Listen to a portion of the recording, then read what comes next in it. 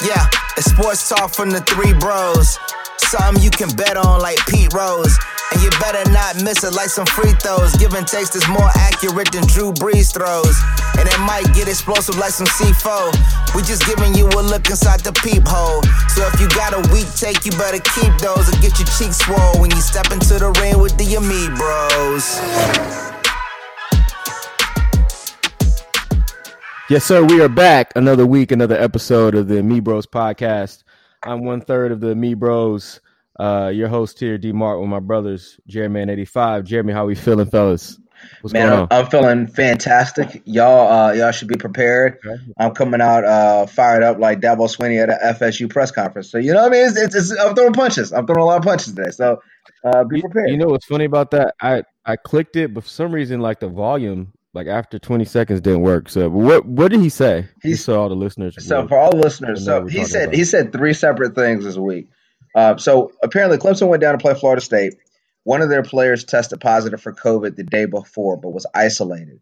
And Florida State, after Clemson paid $350,000 to come and play the game, and flights, hotels, and all the food, all that stuff, they were like, "No, we don't want to play the game." So Clemson said, "Well, look, we've already paid for all this stuff.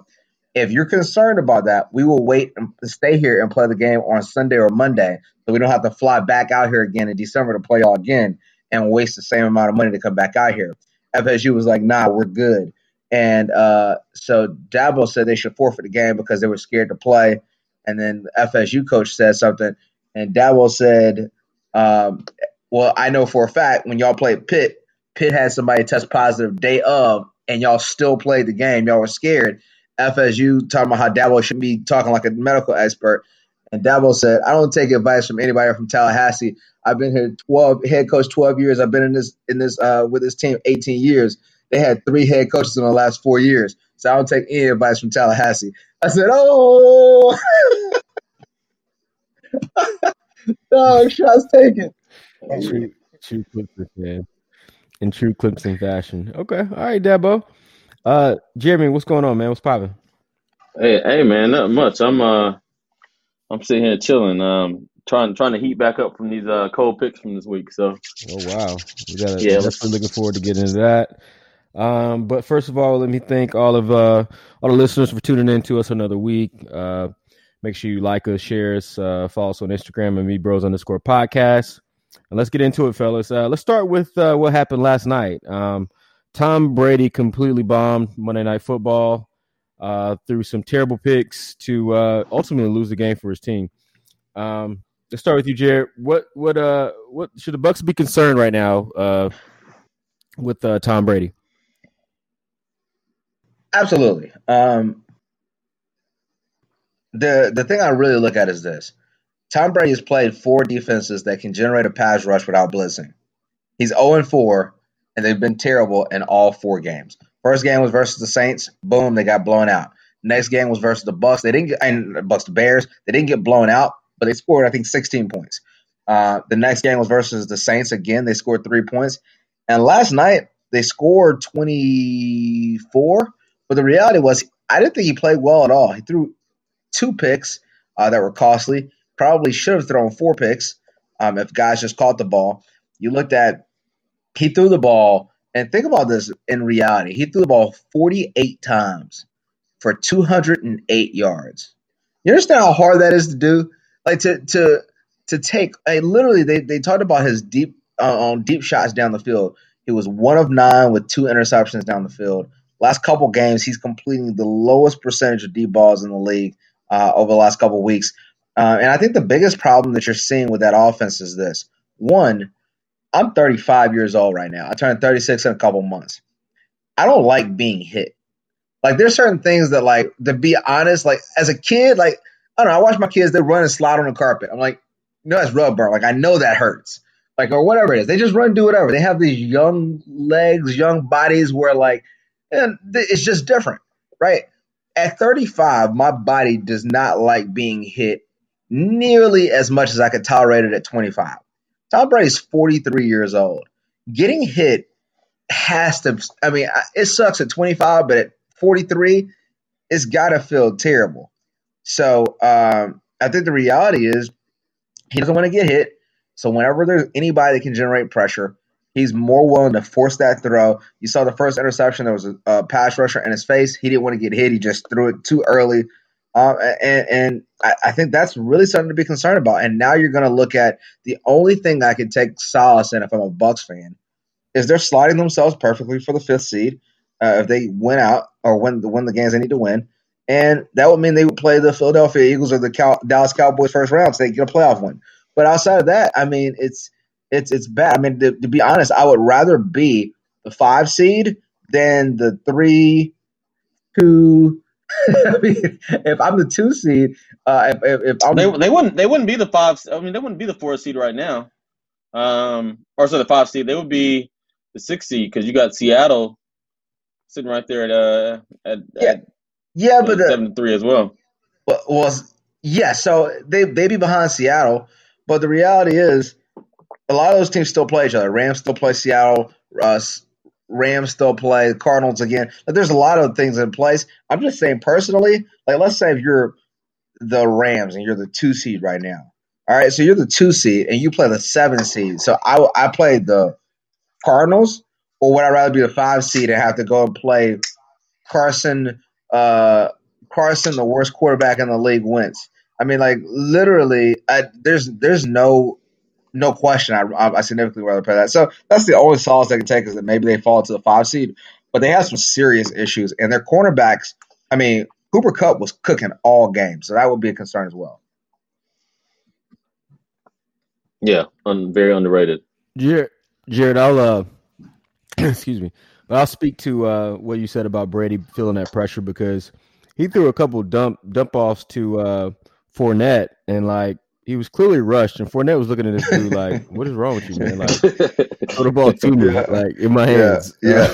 So yeah, he definitely felt that pressure. Jim, what do you think about this Brady fiasco on Monday Night Football? He was who I thought he was. Back to just thinking about what I said the Buccaneers were going to be this year. Yeah, they're right in line. I mean, I said I thought they'd be 10-6. They may get to 11-5. They're definitely losing again this week against the Chiefs. So just looking at what they are, man, it's one of those things. You don't build a cake by building the icing first. You build it by building the actual cake. And they got a lot of icing. And Antonio Brown is not an elite receiver at this point anymore. I was warning people about that. I'm not saying he can't get back to being it. But when you take a year and a half off, I saw the greatest basketball player of all time take a year off, and it took him a full year to get back to where he was. I didn't think Antonio Brown was going to be able to take a full year and a half off and come back and be prime AB. So he's not that anymore. Their receivers are really jump ball receivers and not really proficient route running receivers. It's more push-offs, deep balls down the field, things like that. And that's not what Tom Brady does. I was saying that forever. Honestly, this team has looked a lot worse since Antonio Brown came in because Scotty Miller, who seems to be the most Brady-like receiver, has not got much playing time since then, and they can't protect him. I keep hearing people talk about Ali Marpet. I really don't want to hear about him ever again. AB looked good, though, Jeremy. Yeah, I mean, on 2-yard routes. On those 2-yard routes, he's looking great. But whenever they started playing press coverage, but you gotta remember though, he couldn't do anything. AB did get behind defense. Brady just missed him. Like there's a couple of them where AB got deep. Now is AB prime AB right now? No, but he. If you look at that pass, he had a slight step, but it had to be perfect. It had to be a perfect throw. It wasn't like he had a big cushion like AB normally would get when he's going against the second or third best corner because it's not like they threw Jalen on him. So, I mean, I agree. AB's still good, but to me, he's, I don't know, Adam Thielen good. He's not best receiver in the league good anymore. And maybe I shouldn't say Adam Thielen because Adam Thielen seems to make some kind of one-handed touchdown catch every week. Adam Thielen is looking at you like Michael Jordan and saying, I take offense at that. Yeah. Unfortunately, in my other fantasy league where I'm 8-3, he's got COVID and he's on my team. So let me get back to it. Overall, I thought this game was a lot closer on the scoreboard than it actually was in real life. Tom Brady threw what should have been a pick early in the first half where he overthrew Mike Evans by about 5 yards, and Johnson just dropped it. They ended up punting on that possession. The first touchdown possession, there was a pass interference called on 3rd and 8. There was nowhere near a pass interference, and they scored a touchdown in that possession. It probably gave them an extra 30 yards. The next possession, Mike Evans pushed off on a catch on the 2-yard line. They called defensive pass interference. It should have been 1st and 20, and moved them back a little further. So I thought their first 2 touchdowns were really, really lucky. He had the other 2 picks that looked like they were punts. And we can't forget about the fumble that somehow wasn't a fumble. I don't know how this always happens for Brady, but I don't know how that doesn't end up with the Rams having the ball in the 5-yard line. Because his arm was going forward. Yeah, his arm was going forward, but the ball just happened already to be loose in it. I thought that was a terrible miss by the refs. But overall, that was not a miss.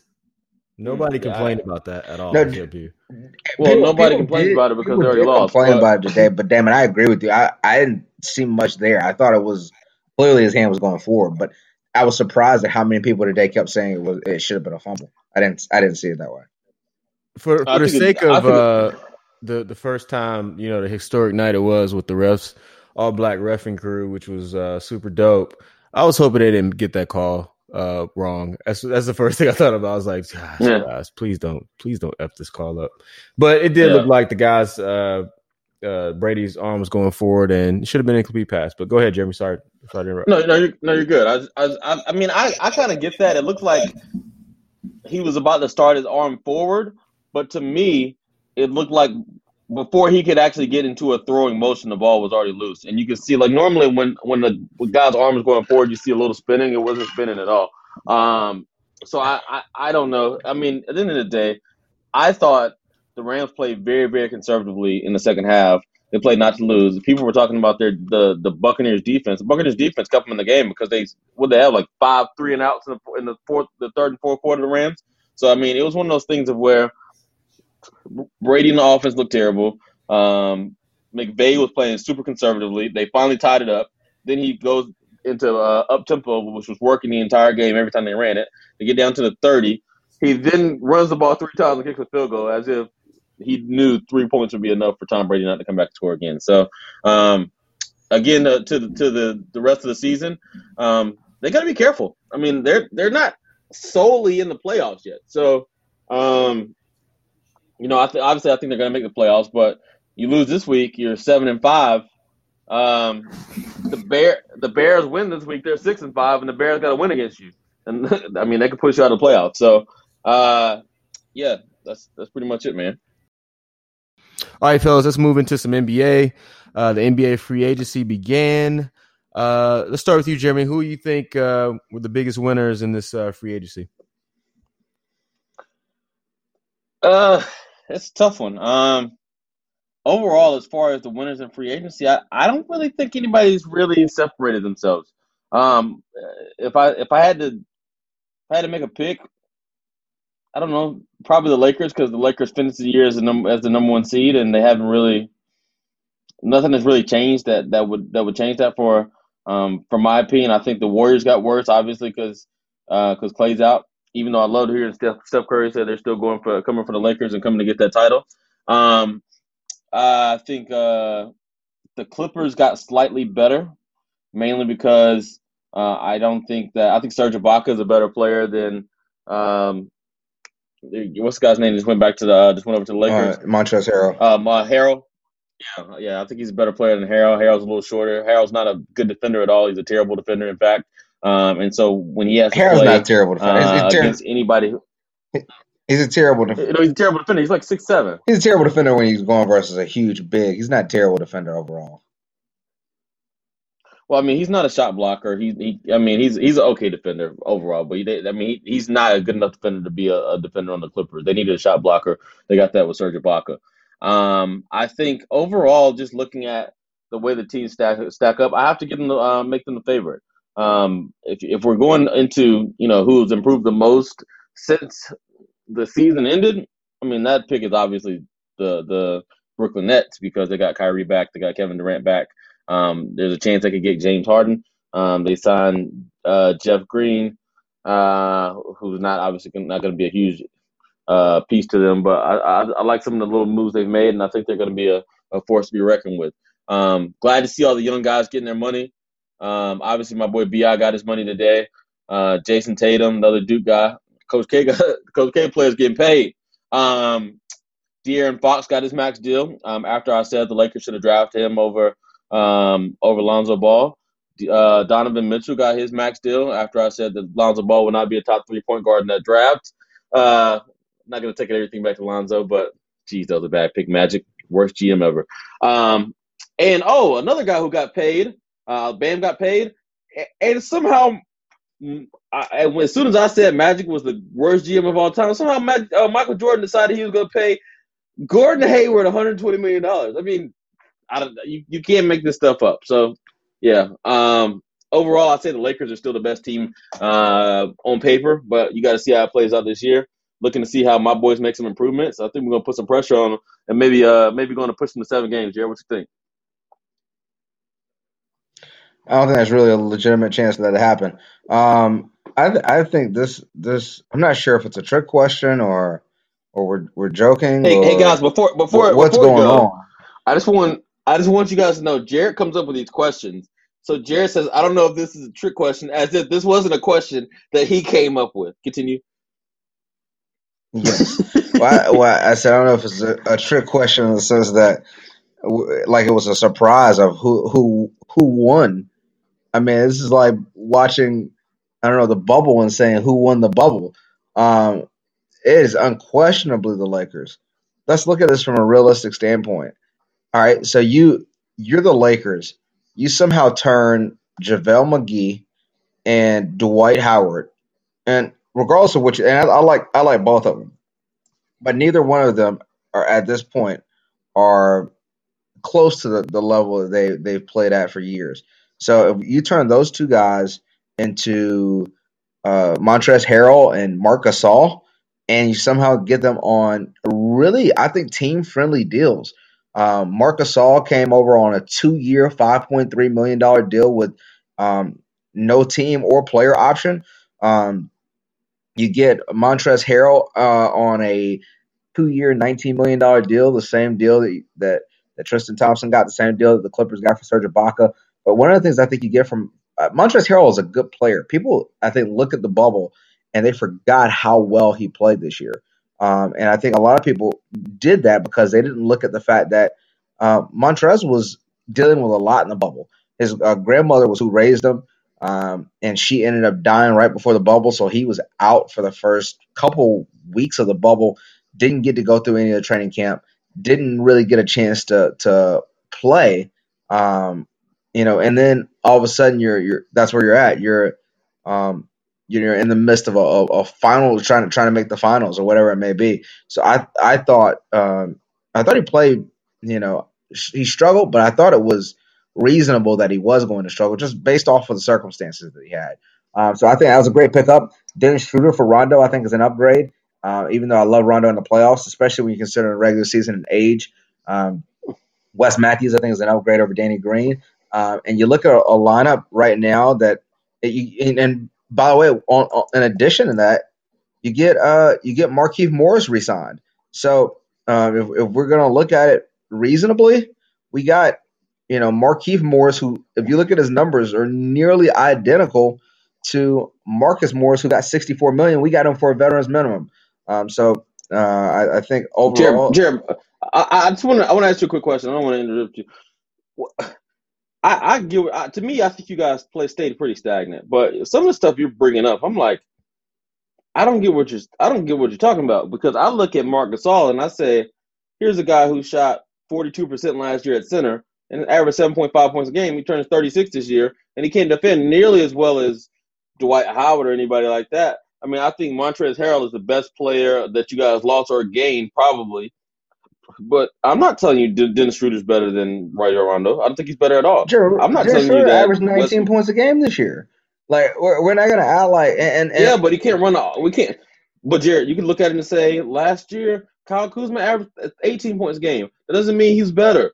But there's a difference. One, Dennis Schroeder has, for his career, always been a very, very solid player. Whose nickname was German Rondo. He plays a very similar style to what Rondo did.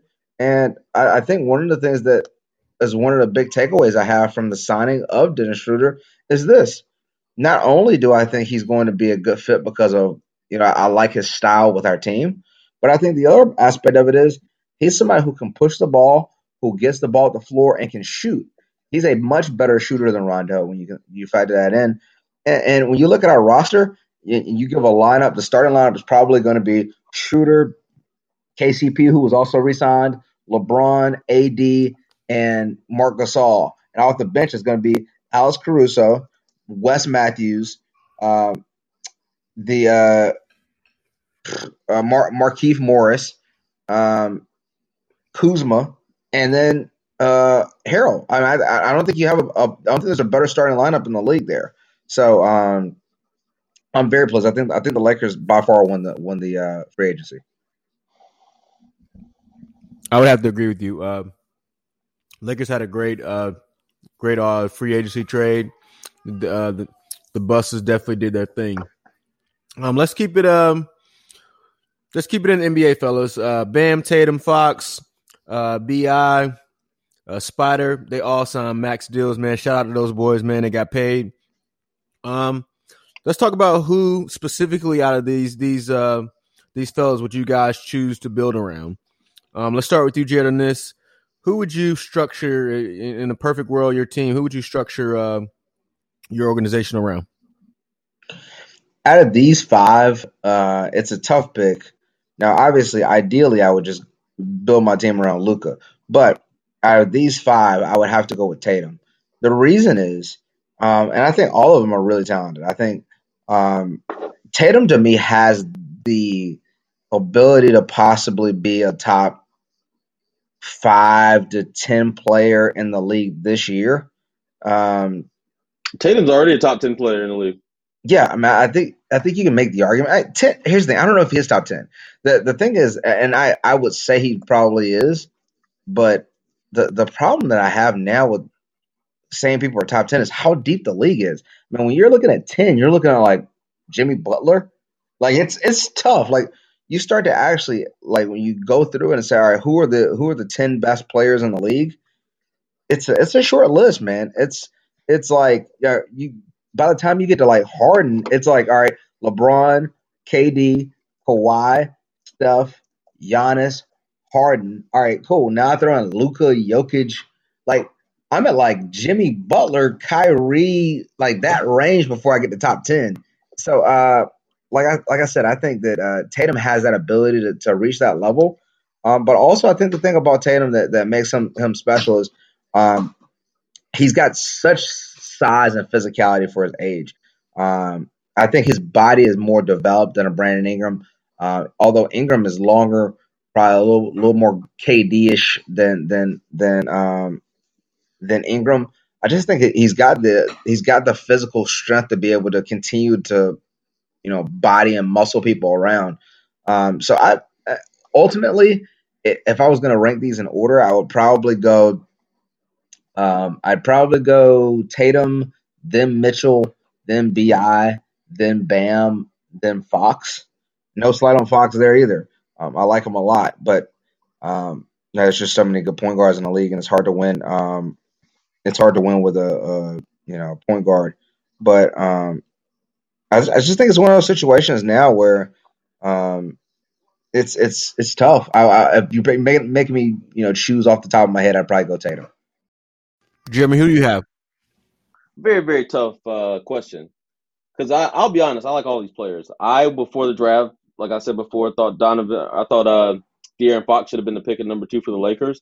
Apparently, all of the Lakers GMs, Scouts. or not GM, talent evaluators, told Magic Johnson that the pick, told the Magic that he should have drafted Donovan Mitchell many, many times and said he was by far the best player at that pick. And he drafted Lonzo instead. Donovan's a beast. Tatum, who was the next pick, was a beast. If you look back at that draft and say, hey, the top 2 picks were Lonzo and Markelle Fultz, I'll tell you what, that's unfortunate for those 2 teams. But overall, if you had to ask me who I would pick, I would pick Brandon Ingram. I take Brandon Ingram over. Then I'd probably go Jason Tatum. Then I would go Donovan Mitchell. Then I would go De'Aaron Fox. Then I would go Bam last, just because I'm not sure how well Bam's offensive game is going to develop. I see Bam as being a very, very good defensive player and a great number two, but I think the rest could be number ones. If I just look at it from an offensive standpoint, just look at how many points they average. Ingram averaged 23.8. Tatum averaged 23.4. Donovan averaged 24 even. Tatum shot 45%. Mitchell shot 45% from the field, 37% from three. Ingram shot 46% from the field, 39% from three, and Tatum shot 45% from the field and 40% from three. So they're all right there in the same ballpark. The most efficient was Ingram, as far as when you're looking at effective field goal percentage, things like that. As far as passing, I think it's right there even. Ingram and Donovan Mitchell both average 4 assists a game. Tatum's a little behind them. And as far as rebounding, Tatum's got them beat at 7, Ingram's at 6, and Donovan's at 4. So if you're looking at just their production from a stat standpoint, I think they're pretty close to even. Donovan Mitchell obviously has carried his team a little bit more. Tatum has done a great job, and his team is winning, but his team made the conference finals the year before he got there. So I think you're kind of, splitting hairs when you're looking at these three. Me personally, I think Brandon Ingram has the highest ceiling of all of them. I think Donovan Mitchell is a great athlete. Stop it. Damn, Brandon Ingram will be the best player in the league in 2 years. Just mark that down. It's next year, right? So just looking at, not this season, the next season. Yeah. So I just look back at it. I mean, I feel like a lot of times people look at it and say, well, Jason Tatum, he's better offensively than Ingram. But if you look at the last 3 years, every year he's been in the league, he's shot more shots and averaged less points. So at the end of the day, I think Ingram this year will average close to 28, 29 points a game. The Pelicans will make a huge jump. And I saw a picture of Zion the other day. Zion looks like he's been laying off some of the New Orleans food. So, hey, man, top 4 seed. Let's go. All right, fellas, let's keep it in the NFL. The Ravens lost to the Titans and currently sitting out of the playoffs. What's your biggest concern with the Ravens right now? Let's start with you, Jeremy, on this topic. I'll be 100% honest with you.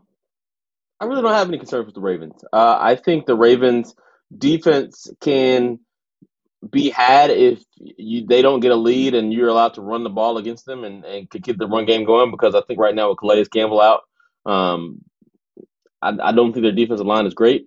I think their offensive line has shown some vulnerability since Ronnie Stanley went out. But overall, I want to point out there's a lot of people that are very critical of the Ravens right now and Lamar Jackson. And I just want to give you guys probably just a little insight into this guy who had a similar situation. Like, he won the MVP, and then the next year his team started 6-4. And they lost like 2 straight games, and people were starting to question them. Oh, yeah, it was like last year. It was this guy named Patrick Mahomes, and they won the Super Bowl. So, overall, I think do I think they're going to win the Super Bowl? No. But I do think they're going to bounce back. I think they're going to win this week, despite not having so many of their players with COVID this week. And the crazy thing about it is they talked about how crazy the COVID protocols are in Baltimore. With the Ravens, they've been doing even above and beyond what is required by the NFL, and they still have an outbreak, which kind of sucks for them, but it tells you how quickly that virus can spread. I think I would love to see Lamar do a little bit more. I think they got to give him some more weapons, though. I would love to see them prioritize another number one wide receiver, or an actual number one wide receiver in the draft this year. I think that's really what they're needing. But I was asking Jared this question earlier today. I said, if you took Lamar Jackson and dropped him in for Tom Brady on Tampa Bay, would you be more nervous about them? And my answer was absolutely yes. I think I would be a lot more concerned about Tampa Bay if they had Lamar Jackson on their team. So I feel the same way about the Ravens. The AFC is pretty stacked this year. If you're looking at the fact that they've got, we've got 7 spots now, and they're still concerned about a team that's 6-4 not getting into the playoffs. But yeah, I think they'll end up, getting in.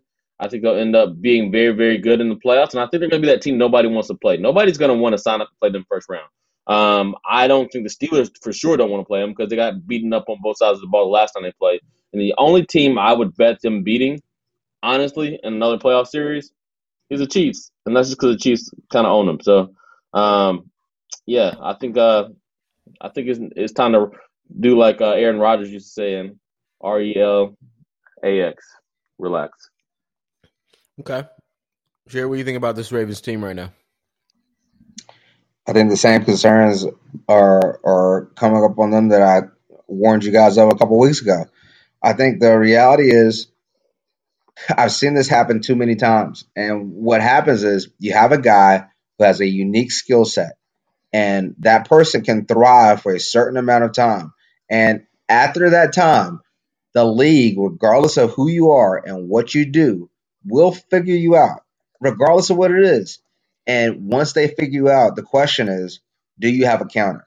And I think that's really what we've seen. We saw in the the comps, I would say, is Greg Roman, who's his offensive coordinator. He was the offensive coordinator for Colin Kaepernick. Colin Kaepernick looked unstoppable for his first year and a half, made the Super Bowl. Next year, made the NFC Championship game. Looked like he was, there was Ron Jaworski and some of the analysts who said he was the greatest prospect we had ever seen, right? And then teams figured him out, and he had the fastball, but he had nothing else. And I'm not telling you that Lamar doesn't have anything else.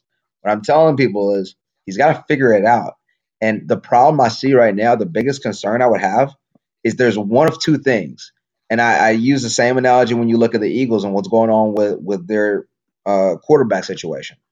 It's either one, they don't have the right offensive coordinator because Lamar can run a traditional style offense and he just doesn't give him those plays, or two, that Lamar can't run those and he can't run a traditional style offense. And if that's the problem, that's a bigger issue than the actual OC situation. I'm rooting for Lamar. I think Lamar, from everything you see, one of the things I love about any kind of player is a player that comes back the next year better than he was the year before. And that's what you see with Lamar. Every year he comes back as an improved version of himself. But now the teams have figured him out. And if you listen to what Bill Belichick said this week, you saw what Mike Tomlin said a couple weeks ago. The thought process is that he's not a complete quarterback, that he can't beat you with his arm. And right now they're the 31st ranked pass offense in the NFL. And until he proves that he can beat people with his arm, it's going to be something he's still going to have to continue to deal with. I will throw this out though. Just if you look at him, like, if you compare him, everybody's comparing him to last year.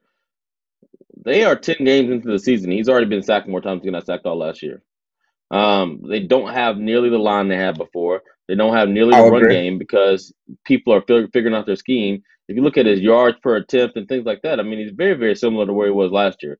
I mean, he averaged 11.8 yards per throw last year. He's averaging 11.1 this year. He averaged 208 yards passing last year, 194 this year. He's at 63.4% completion. He was at 66.1 last year, so slightly down. But overall, it's minimum. And I just think. But Jeremy, here's the thing. I'll say that real quick on that. Remember when we were talking about this last year, and I said, and the conversation was who was the better passer between him and Deshaun. And I said Deshaun's a better passer. I said the thing about it is Lamar is. I compared Lamar at the time to Steph Curry, and I said Steph Curry. I said when people say who's got a better handle, Steph Curry or Kyrie. Like Steph Curry really doesn't have a handle close to Kyrie. The thing is, Steph Curry has such a unique talent as a shooter that you have to close out on him so hard that then his handle becomes more lethal. It makes his quickness even more because you have to close out on him because of his shot. And Lamar is the same way, where he's never been an elite passer, but he's been so deadly with his legs that he forces defenses to have to put themselves in harm's way to try to defend it. And now the question is, when teams do take away that aspect, if Steph Curry could no longer shoot the way Steph Curry shoots because defenses somehow figured it out, would he still be Steph Curry? Yeah, I see what you're saying. I look at it also and say, the guy is 25-9 in his career as a starter. When you include the playoffs, and if you look at what he did to that Indianapolis Colts defense just 3 weeks ago, and then you look at what that Colts defense did to Aaron Rodgers this week throwing, they had a better chance. They did better against Aaron Rodgers than they did against Lamar Jackson. Just saying. That in the second half, Lamar. I still say that game Lamar played awful first half. He was excellent second half, and Aaron Rodgers still did better. Aaron Rodgers put up 31 points. And Ravens didn't put up 31. But I get what you're saying. I'm not saying it's all Lamar's fault. They should get him a better, a good receiver. Now I'm not sure. Yours didn't watch the game. Dez looked good. Dez looked like, I'm not saying Dez looked like he was going to be, the answer, as like, hey, he's the number one receiver. But Dez looked good. The question really is, can they figure it out? Can they get him some weapons or whatever it is, or is it just scheme? Yeah. One last thing. It tells you a lot about what a team's talent is at the wide receiver position when you bring in Dez Bryant off the street, who hasn't played in 3 years, and he gets into your lineup and gets significant playing time. Yeah, it tells you a lot about Dez, man. Well, let's start talking about your team a little bit, Jeremy. Taysom Hill came in, filled in for Breeze this past week. Looked very, very solid, man. Do you think that Taysom Hill is going to be your long-term answer at the quarterback position? Yes, I think Taysom Hill is going to be. If you don't stop this the nonsense, future for us at quarterback. I caught that. If we really want to look at it, and I was telling somebody this, we really have the reincarnation of Steve Young. We're talking about a running quarterback from BYU. I know people say, well, he's 30 years old. How are we going to, put this guy in as a starter at 30 years old? You know how old Steve Young was when he took over from Joe Montana? He was 31 years old. People say, well, he had starts before that. Steve Young was, the number one pick of the draft. And, Steve Young did all this stuff. And I say, yeah, you want to know what Steve Young did in his first 19 starts? He went 3-16. And he had a completion percentage of 53%. He had 11 touchdowns to 21 interceptions, and he was god-awful. So, looking to see what Taysom does, I was shocked at the style in which we played. I thought it would be a lot more running from the quarterback position, and he played a pretty traditional stand-in-the-pocket throwing day. And I love that portion, mainly because I'm glad to see that he can do it, because I don't care how big and strong you are. If you run enough, you're going to get hurt. So maybe he can be the franchise quarterback, stand in the pocket and make those throws. He went 18 of 23. And he should have been 19 of 23 because one pass he threw and it hit Michael Thomas square in his hands and he dropped it because I don't think he's used to the ball coming that fast. So overall, I thought he had a great game. I saw him. I'm glad he got that one last run at the end where he fumbled, but he still got 27 yards because there's somebody in this group chat, or not group chat, somebody in this podcast who bet him over 45.5 rushing yards for the game, and that definitely put me over. So overall, I think he's going to carry us to wins in the next 3 games. I think Drew Brees. Hopefully, I'm actually hoping Drew Brees doesn't come back until after the Kansas City game. And plays the Vikings game and then the Panthers game at the end of the season. And then we go into the playoffs with Drew Brees with Taysom Hill coming out throwing some balls. I think the reason why I would say I would hold him off until after the Chiefs game is the Chiefs actually have some pass rushers. The Vikings don't get after the passer, and neither do the Panthers. So I think having Drew Brees wait one extra week and get some reps without pressure in his face where maybe his ribs can heal a little bit more, I think is important. So I wouldn't put it past Taysom Hill beating anybody at quarterback right now because our defense is so legit. In the last 3 weeks, we've given up 1 touchdown. 1 touchdown in 3 weeks. That includes playing Tom Brady. That includes playing against Kyle Shanahan's scheme. And then includes playing against Matt Ryan and Julio Jones and Calvin Ridley and all those guys. So best team in football right now lives in New Orleans, resides in New Orleans. And one other thing I'll throw out. When Drew Brees comes back and we start running these regular offense, and then how Taysom Hill comes in and generally everybody knows we're going to run the ball. Imagine what happens if Taysom is, through 4 games still completing 70-something% of the passes, and then you could bring Taysom in on those plays. You're not gonna see 9 people or 10 people in the box, and if you do, it's going to be pretty bad because Sean Payton's going to be a lot more confident with him throwing the ball. So I like to see what some of those formations are we're able to run going forward. I'm very excited to see what happens. Would love to have seen Jameis too. I think Jameis still has a big future. Everybody brings up his 30 interceptions, but Just to throw it out there, Jameis had his 30 interceptions with Bruce Arians. Carson Wentz's last year, or not Carson Wentz, Carson Palmer's last year with Bruce Arians, he threw 22 picks. Tom Brady's on pace to throw 15 picks, which is going to be his career high. And then Andrew Luck's year with Bruce Arians, he threw 18 picks. So maybe it's not necessarily the quarterback. Okay. Jared, what do you got to say about this in response to what Jeremy just said? One, I was extremely upset. I told Jeremy before the game, I said, I wish I could take back my pick because a part of me factoring in the Falcons covering versus the Saints was specifically Taysom Hill not being the starting quarterback because I knew he would bring in an element of surprise because nobody's seen him throw more than 3 passes in a game since he was at BYU. And I factored in Jameis throwing multiple interceptions. Look, Taysom looked good. I'm not going to take anything away from him. I thought they moved the ball pretty well. Obviously, he's going versus the Falcons defense, so that's nothing to write home about. But I like the fact that they did not change the system in the way that I expected them to. I, to an extent, thought they were going to have a new look, Tim Tebow style offense where he throws the ball a little bit, but he has a lot more runs. And I thought they were running the wishbone. Yeah, I thought they were going to go triple option and just start throwing all backwards passes. But at the end of the day, they ran a pretty traditional style offense. I think the good thing about this is he didn't need to, and I'm sure Sean Payton, if the game was close, had some calls that he could have made that would have utilized his. Some people said he ran a 4.3, 4.2 somewhere in that range at his pro day. I don't believe that, but the elusiveness that he has in his speed and his size. I think there's probably some trick plays they had up their sleeves, but they looked at it and said, we don't need this versus the Falcons. And I would agree. So do I think he's the quarterback of the future? I think that's putting a lot on it. I think the whole Steve Young narrative is it's cute, but the reality is, I remember people telling me when it was the debate of is Kirk Cousins the next Drew Brees when he was was sitting back in Washington, and I said Kirk Cousins is good, but Kirk Cousins is not Drew Brees, and Drew Brees doesn't come around very often.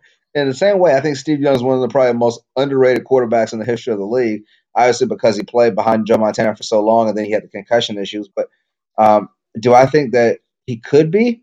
He's got all the talent. He's faster than probably nearly every quarterback in the league, not named Kyler and Lamar. He's probably as physically big and stronger than probably any quarterback in the NFL, not named maybe Josh Allen, probably maybe even stronger than Josh. Obviously, I think. Well, yeah, I think he's definitely the strongest. It'd be basically down to him and Cam. As far as straight speed, obviously he's not nearly as elusive as Kyler. But if you just put them on a track and have them race, I'm not sure Kyler would beat him. He's not being. I don't know. They say he won a. Not this year. Last year he won a race against all players on the Saints, including wide receivers. The thing about Kyler is Kyler on the field doesn't even look the same. Like Kyler's significantly faster than Lamar straight line speed. And you think so? I think his feet hit the ground a lot, and he moves. He's really, really quick. I don't know about the straight line speed. Here's the thing. Like I said, I won't take anything away from Taysom. I think Taysom has a chance, and if the good thing about him is he's had enough time where if this dude can't read a defense by now, he's got issues. He's been sitting behind Drew Brees for about 18 years, so he should know every coverage. And I remember I'm happy for him because I remember when he was at BYU, this guy was a Heisman candidate every year, and I swore this dude tore his ACL 3 straight years, and I was like 3 games into the season every time, and so I thought his career was going to be over, and good luck to him. Do I expect him to be the long-term starter? I think it's too early to say. If I had to bet, I'd probably say no. I'd probably say they'd probably end up drafting another quarterback. I don't think it's going to be Jameis either, but I think they either draft another quarterback or they maybe get a Sam Darnold or somebody like that, and maybe Carson Wentz. I don't know. Sean Payton may be able to fix the brokenness. But oh hell no, that's about it. Oh no, we're not Carson believers. One last thing I'll throw out. I thought Rex Ryan brought this up the other day, and I thought it was funny and kind of true. He's like, I watched the game. That was a 4-point game, and I watched the Saints defensive players on the sideline dancing. I haven't seen that. He said, I haven't seen that look since I was coaching the Ravens defensive lines, and it was like they were almost saying, "You guys can actually turn the ball over if you want. We're just going to stop them." And that's kind of how they were looking at the Falcons. The Falcons had no chance. Matt Ryan got sacked 8 times. He got sacked 8 times last time we played him too. So he's got sacked 16 times in the last 2 games. Cam Jordan now has 21 sacks on Matt Ryan. There's no player in NFL history before that had 20 sacks against one player. He's got 21 sacks against Matt Ryan. I mean, he said in his pregame that his favorite team to play against is the Falcons, mainly because he loves hitting Matt Ryan. So you say that and then get 3 sacks. It's hilarious. Matt Ryan run like he has sleds on his feet. He's so unathletic. So slow. All right. Nobody wanted to listen to me real quick. Nobody wanted to listen to me when I said that the best move for both parties was the Falcons to trade Matt Ryan to the 49ers. And I think it would have made the 49ers instantaneously contenders again with Jimmy Garoppolo out. He would have been paired with Kyle Shanahan. He would have already known the entire offense. And the Falcons could reboot and not win these games that puts them out of position to draft a legitimate franchise quarterback. I think that would have utterly been the by far the best decision to make.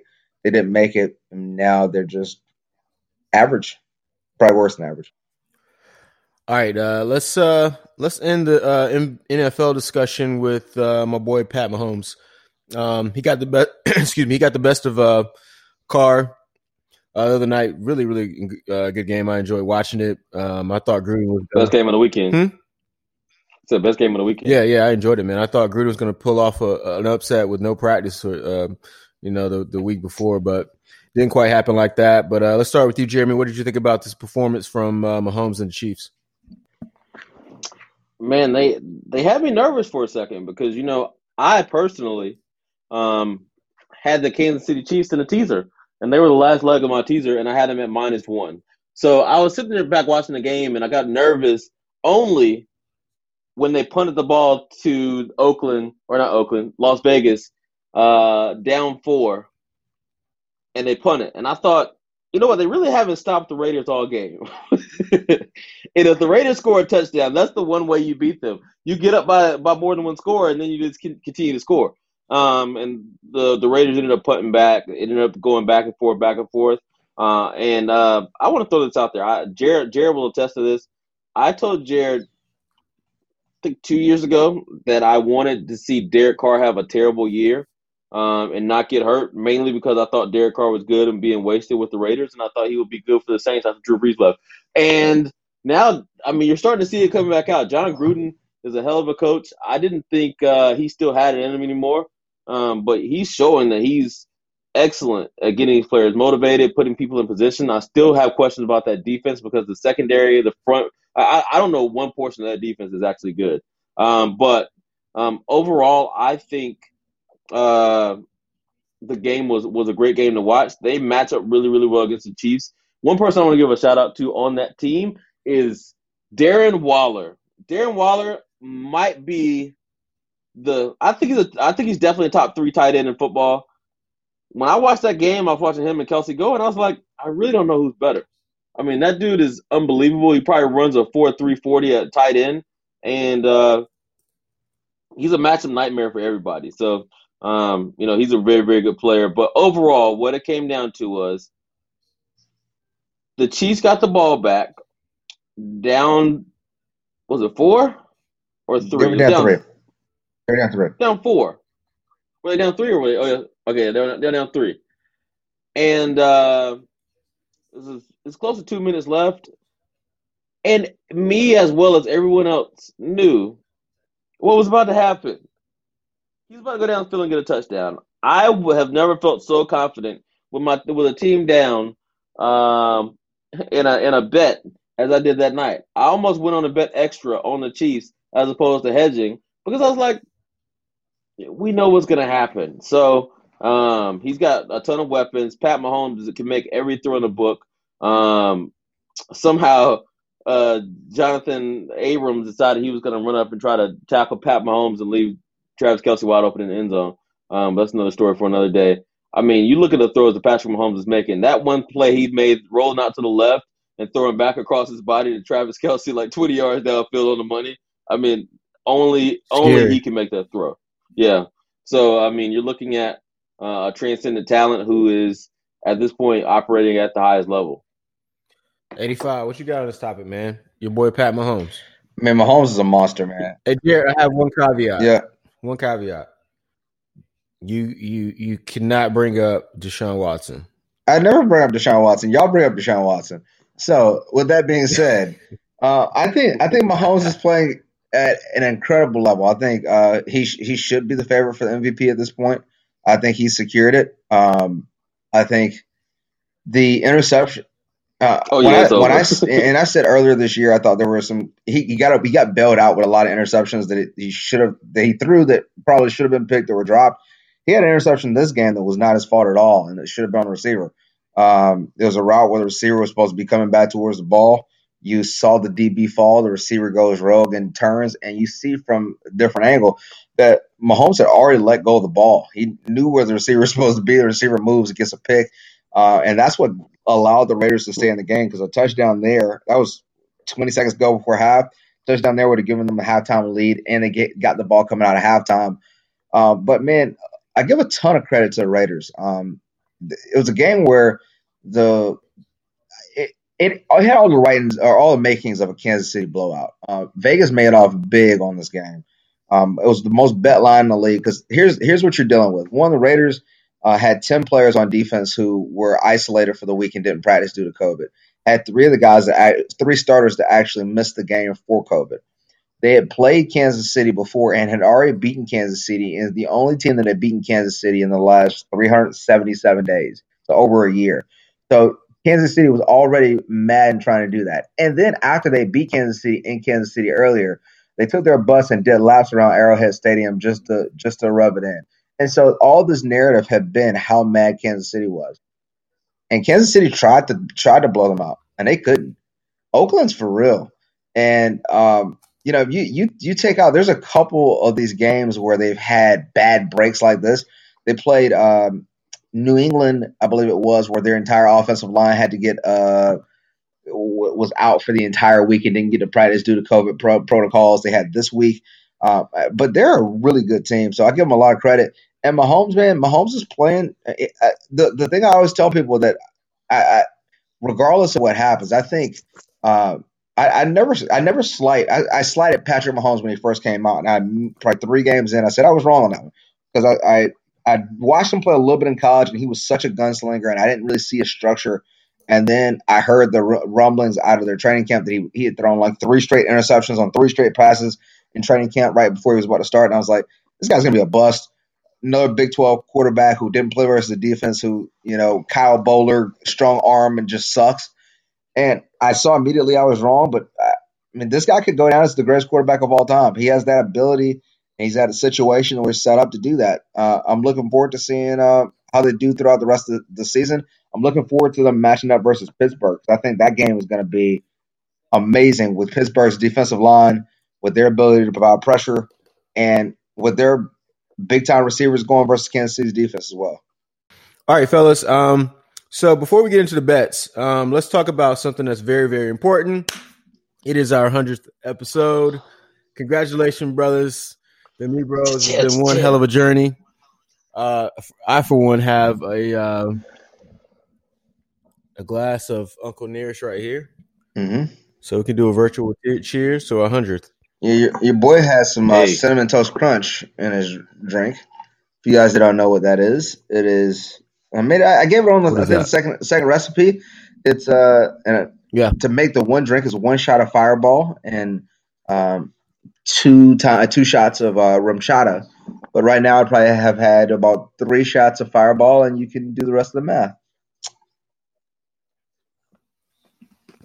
Yeah. Shout out to you, man. Well, I have. Cheers. 100 episodes, I have a man. glass of ice cold water. So yeah, cheers. All right, man. Let's talk about some of these bets, guys.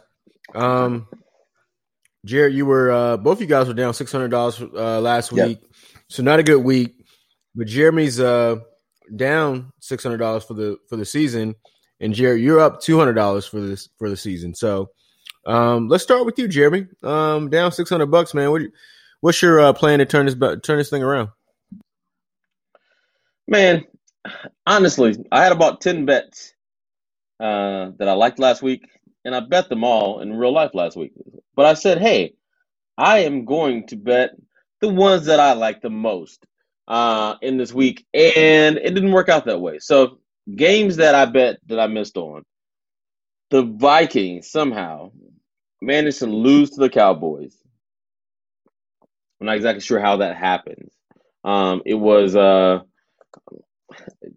awful game by them. The Cowboys played their best game of the season, and hey, that's what happens when you play a game and don't show up. I guess they got a little overconfident from winning 2 games in a row. So yeah, another game I bet. I bet the Jets wouldn't cover 8.5 points against the Chargers, and somehow they decided to score a touchdown in the last 2 minutes of the game in order to ruin that and only lose by 6. So that was another game that I picked. In the game from last week. The game that I won, obviously last night, I bet that the Rams were going to win that game. So that was one that I was very, very sure on, or very, very confident in, and they were able to pull it off. Another game that I'm just going to chalk it up to bad luck. I bet the Bengals plus 2 points against Washington. They were up with the ball, and then Joe Burrow hopefully recovers very soon, but takes a gruesome knee injury, and then they get blown out from that point on. I'm pretty sure they win that game without it, but hey, what can you say?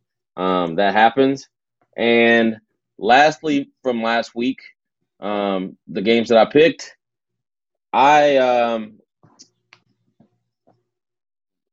bet the Ravens plus 6 against the Titans. They were up double digits, blew the game, got to overtime. And Derrick Henry ran over him like he did in the postseason. So those are the games from last week. I will say in my actual bets going into last night, I bet 9 games going into that, and I was up $2, and then I won last night. So yeah, I'm actually up for the week from last week. So let's see if I can get some of that momentum to go into this week.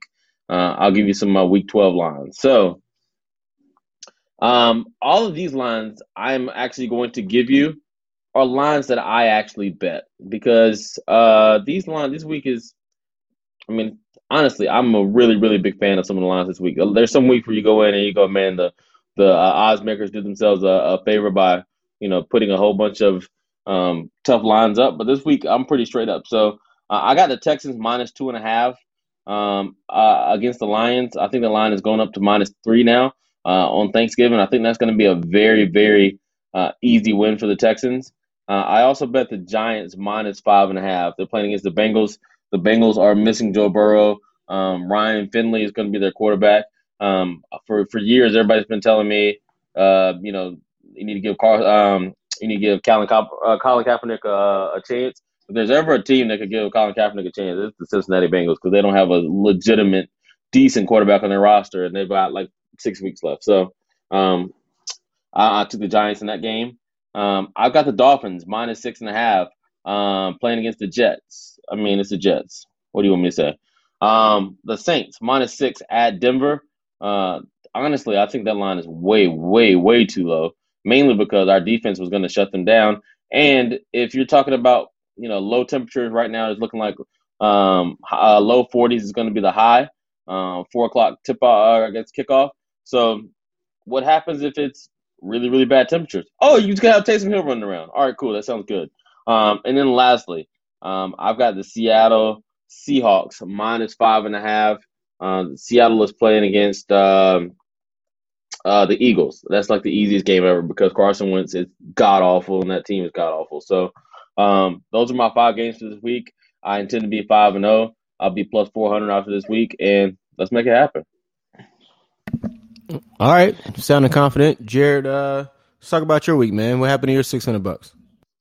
Well, let's see. My team kind of got sabotaged on my picks. I picked the Cardinals over the Seahawks, and Kyler Murray got injured early in that game and could no longer really run the ball.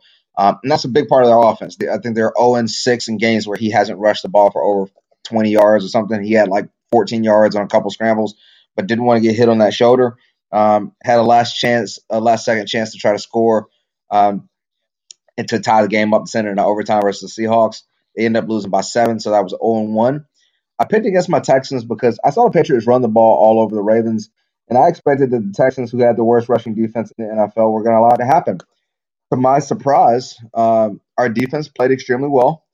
Justin Reed had the best game I've seen him play all season, which he was a stud up until the season. So I'm hoping that brings some new energy. We played a few of the younger guys. Got some guys. Jonathan Greener got his first sack of his career. He was the SEC sack leader for Florida last year. We just hadn't been playing him. So look, hey, we look pretty good on defense, and Deshaun Watson accounted for 96% of our offense. He had 380 out of our 395 yards of offense. Right now, he's on pace for 88% of our team's total offense, which would be the most by any player in the last decade. So that's a semblance of what the Texans are. But hey, look, I picked the Patriots to cover the 2.5. Texans won, so that was a loss. 0-2. I picked the Falcons to cover 5.5 versus the Saints. I told Jeremy immediately after I saw they announced Taysom Hill that I didn't like that pick and I wish I could change it because Taysom Hill was not going to give you 3 turnovers like Jameis would, and that one was a sabotage. Next, I picked the Titans to cover versus the Ravens. They were getting 6.5 points. I never got that line. I was correct on that one. And then the last one was I had the Dolphins covering 3.5 versus the Broncos, and they sucked it up. So look, at the end of the day, and it was Tua didn't play well, but that's the thing I've been saying about Tua. If I was the Dolphins, and I'm not sure which team will say no. If I was the Dolphins, I would have called the Houston Texans and say, hey, look, I will give you your first round pick back from this year. I will give you your second round pick for this year, and I will give you Tua Tagovailoa for Deshaun Watson. See who says no first. Because here's the thing about Tua, as good as they can't afford it. They're paying two cornerbacks $23 million a year. Yeah, I guess so. But I mean, the reality is this: I watched Tua play, and I thought Tua the first 3 weeks. First week he didn't play very well, but he didn't need him to versus the Rams. The first 3 games he had started of his career, they had at least a defensive or a special teams touchdown to kind of bail him out, and he played pretty well versus the Cardinals. But it was a lot of play action. It was a lot of, hey, can we design ways to give him easier, clean looks? And he's a rookie, so I get it. You're going to have some struggles. He looked bad, and then Fitzpatrick came in, tried to win the game, couldn't ultimately get it done. This week, I agree with you. I have a lot of good picks. I feel really good about a lot of these games for this week. First and foremost, I'm obviously taking my Texans versus the Lions. The Lions lost 20-0 versus P.J. Walker and the Houston Rough Riders. Wait, he's not in the XFL anymore? No, he was in the XFL on the Houston Rough Riders or Roughnecks or whatever they were. Man, shout out P.J. Walker. Yeah, P.J. Walker for the Panthers, filling in for Teddy Bridgewater, wins that game 20-0. I said I thought he should have been the Houston Texans' backup quarterback. They did it for the Panthers, so good for him. Next, so the Texans, that line is at 3. Jeremy has moved up to 3, so I'll take the Texans -3. Next line, I'm taking the Ravens -5.5 versus the Steelers. Do I expect the Ravens to win? No, but I think they have a chance. I'm sorry, +5.5, not -5.5. That would have been disastrous. Do I expect the Ravens to win? Not necessarily. But if they're getting full 5.5 points, last time they played the Steelers, they outgained them by about 200 yards. The Ravens are the significantly more desperate team, and the Steelers don't blow anybody out. That's kind of their repertoire. They stay in close games for the most part, unless they play the Jaguars or the Browns or a couple teams that have awful quarterback play. So I'm going to take the Ravens to cover the 5.5 points there. Book that. Next game, I'm agreeing with you. I'm going to take the Giants -5.5 points versus the Bengals. The Giants are 3-3 in their last 6 games. Those 3 games that they've lost out of those 6 games, they've lost by a combined 6 points. And that's versus some good teams, versus the Rams, versus the Buccaneers, versus some teams that are really good. So I expect that they play close games against the Steelers, the Rams. They played the only team that really blew them out all season was 49ers. That one game where San Francisco was healthy. Yeah. Well, no, I think that's the game that they were healthy. And everybody got injured. No, they got injured the week before versus the Jets, and then they played the Giants without anybody healthy. And Nick Mullins threw for like 300 gazillion yards. That is right. I remember they all got injured at MetLife, but yeah, it was the week before. So I agree with you. I expect the Giants to cover 5.5. I'd probably say they win by at least 14 because one of the things that I'm not sure. There's one thing that I say is you have to realize what climate you're in and what kind of quarterback you need for that climate. The thing about the Bengals is, and I understand this is their backup quarterback now, but they're who's their starter? What's the quarterback's name now that's starting that was at NC State before? Ryan Finley has the weakest arm of any quarterback in the NFL, unquestionably. And he's going to be playing in a stormy, rainy, windy, cold day in Cincinnati, Ohio. I think the game is in November still, but the day before December or whatever. I expect that ball to be fluttering around. Giants to make a lot of turnovers in that game. Book that. Next, I got the Titans covering. They're plus 3.5. I got them covering 3.5 versus the Colts. I think the Colts are somewhat flukish. They should have lost the game versus the Packers. They were down 14. The Packers don't turn it over 4 times. Some of it unforced. There was a snap where the center tried to snap it to Aaron Rodgers and hit his own thigh, and the ball just fell on the ground. I was like, oh, that's unfortunate. There were just a fumble at the end of the game. There was a lot of luck involved with that. Although I do give Frank Reich a lot of credit for their coaching, I like the Titans to be able to get that win, not only to cover the 3.5, but to win it straight up. Book that. In the last game, I 100% agree with you. The Eagles, I told you guys earlier this season that Carson Wentz was playing terrible. And I think the reality is he's gotten worse. This guy literally is, yes. I don't even see a semblance of a guy who understands how to play the quarterback position. He makes throws that are unnecessary. He takes risks that he doesn't need to take, and then he avoids risks that he should be taking. You watch the game, and you're like, all right, how are you not seeing the read earlier enough to throw it before you get hit? And then he holds it so long till the DB catches up, and then he's like, oh, now I'm going to throw it. Okay, cool. Well, that's a pick.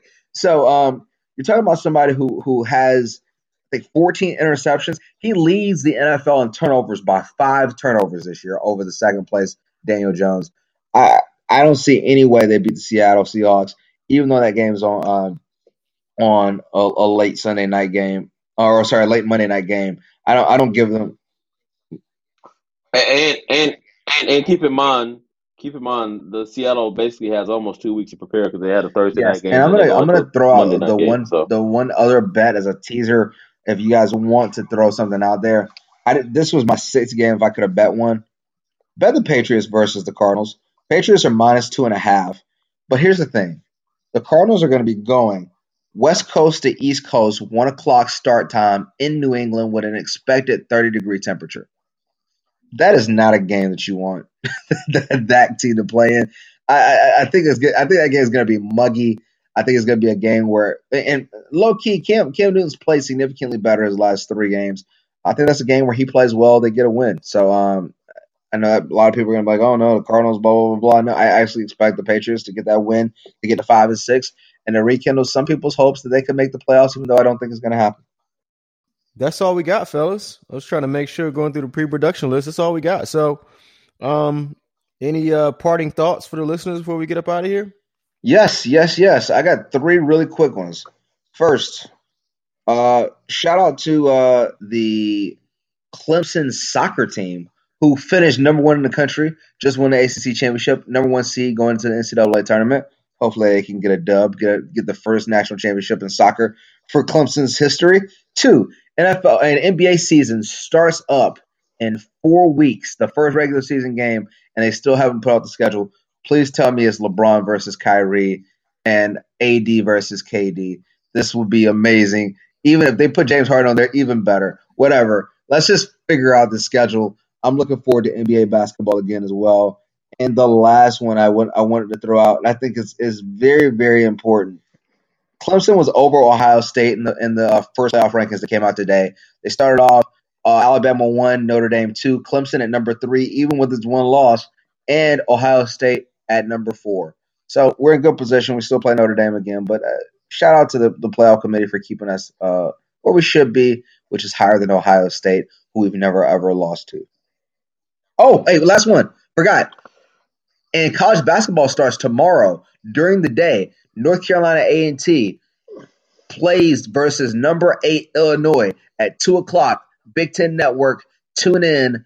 Hopefully my Aggies can get a dub over a top 10 team. 2020 has been a rough year. Let's finish it off with a bang. Let's get it done. Yeah, let's go. Yeah. You proud, man. Well, Jared, to comment on your last comment before that, I think the committee doesn't like Clemson, and the reason why they put you guys at 3 It's for a specific reason. The college football playoff has been going on since 2014. Since that playoff has taken place, no team that has started number 3 in the college football playoffs has made the college football playoffs. I don't think they want you guys to get in. They're trying to jinx you. Just a little heads up there. My last thing I'll throw out, Pelicans traded for Steven Adams. I think that's a great pickup. Looking at this roster for this year, Eric Bledsoe, J.J. Redick, Brandon Ingram, Zion, and Steven Adams, that looks like a playoff team to me. I'm ready to look and see what it looks like, man. That's what's up, fellas. Well, once again, man, it's been a joy doing this with y'all boys. Happy 100th episode. Definitely going to finish this drink right here. But shout out to everybody who tuned in to us another week. Go make sure you follow, share us. Amibros_podcast. We'll holler at y'all next week. Happy Thanksgiving.